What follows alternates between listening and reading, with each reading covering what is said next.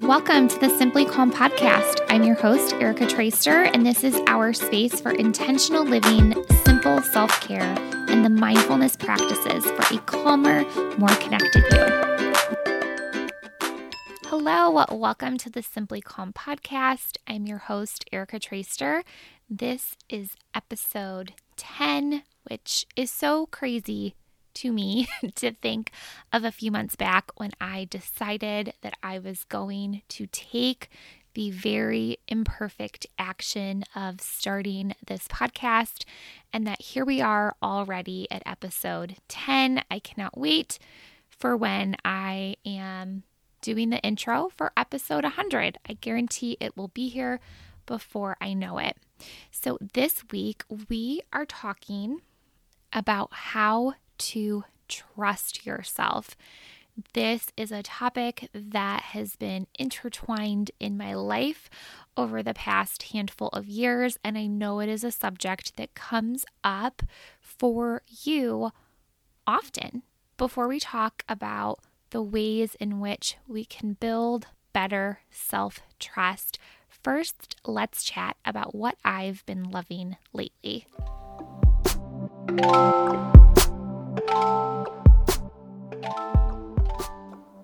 If you spend any time with me, you will quickly learn that I love food. I've always loved food. It makes me very happy.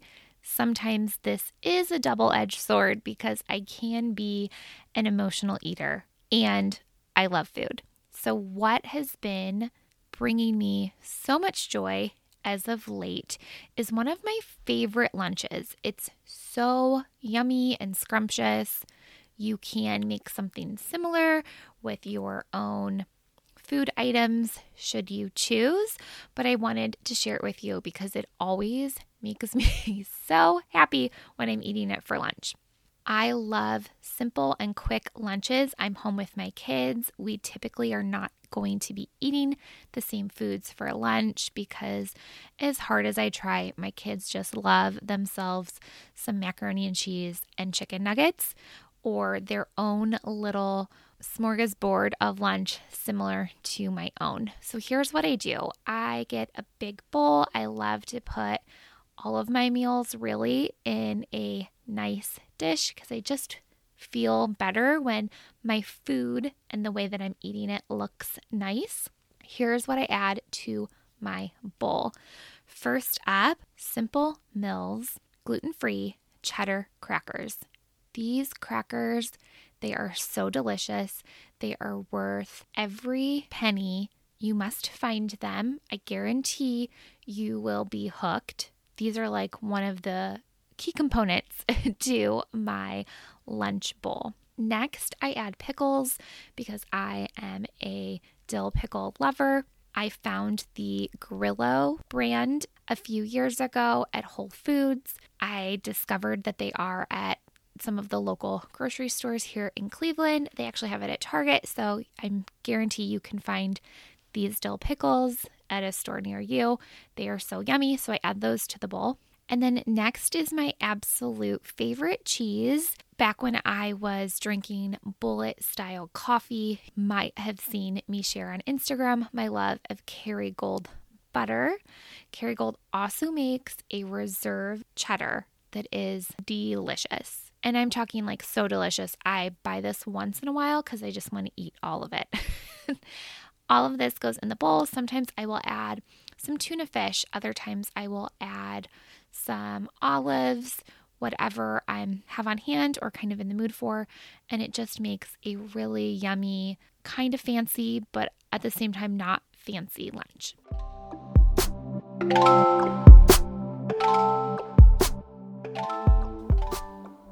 Okay, guys, let's dive in to this week's topic, how to trust yourself. There are many different iterations of what this will look like depending on what stage of life you are currently in.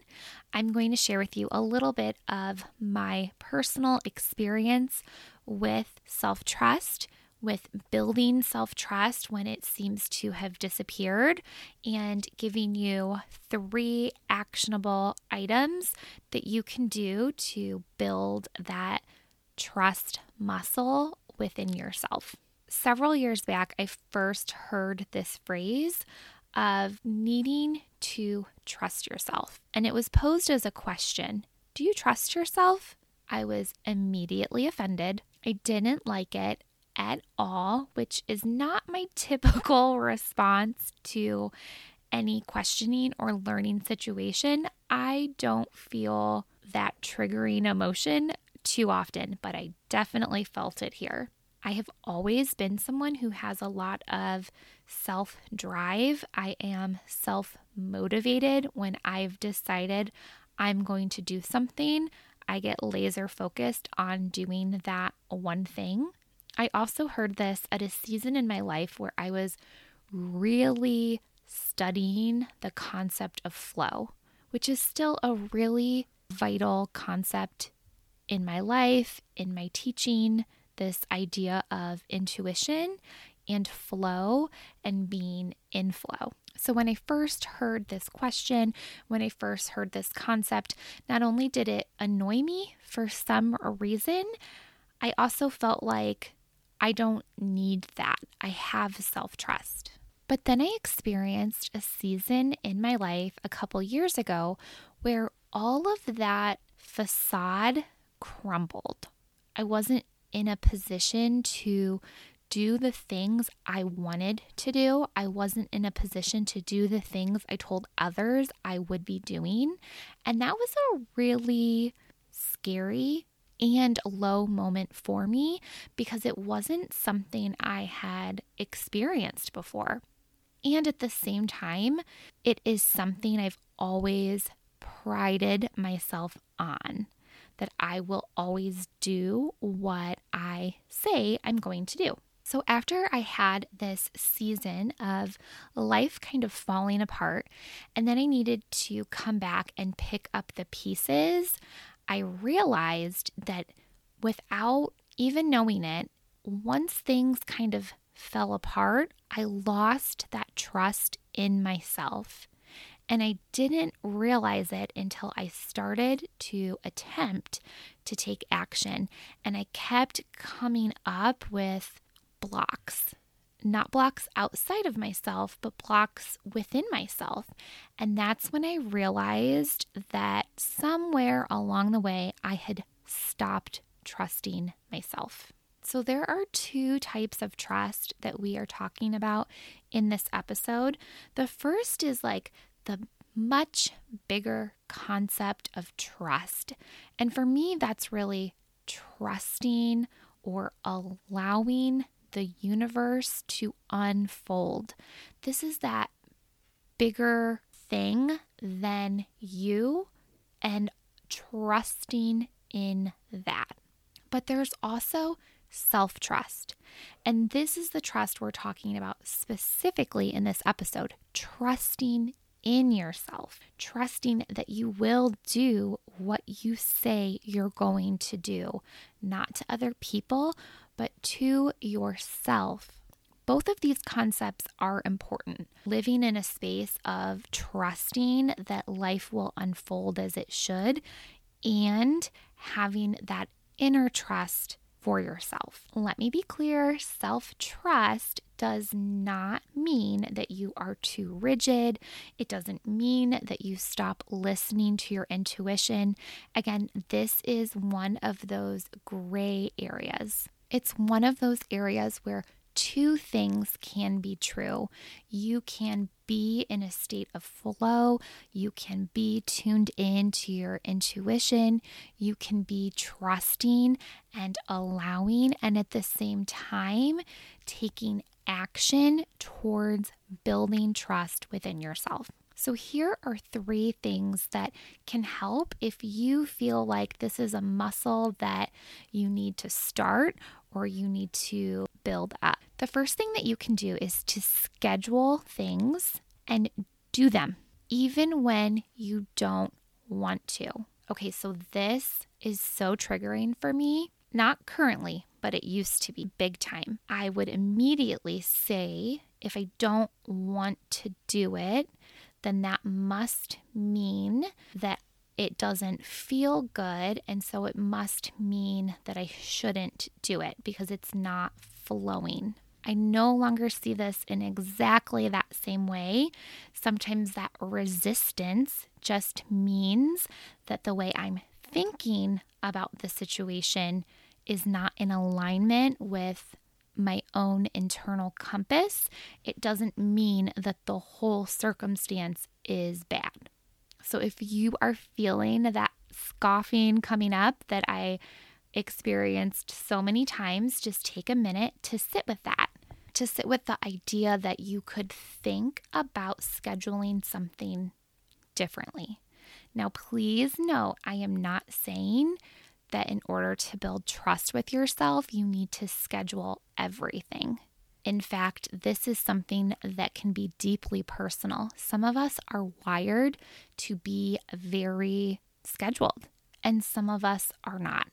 I know for myself, if I impose too many restrictions on my time, I feel like I am suffocating. And at the same time, if I have no restrictions on my time, I feel completely overwhelmed. So I am not saying that you need to schedule everything, but you need to schedule one thing. If you are wanting to rebuild that trust with yourself, schedule one thing. I'm going to use this podcast as an example because it has been a really great tool for me in rebuilding my own trust. I made the decision that my podcast will release every Monday. I also made the decision that every Thursday afternoon I would record my podcast. This way I no longer had to take up the mental space of thinking, when am I going to record? When am I going to write my podcast notes? When is this going to happen?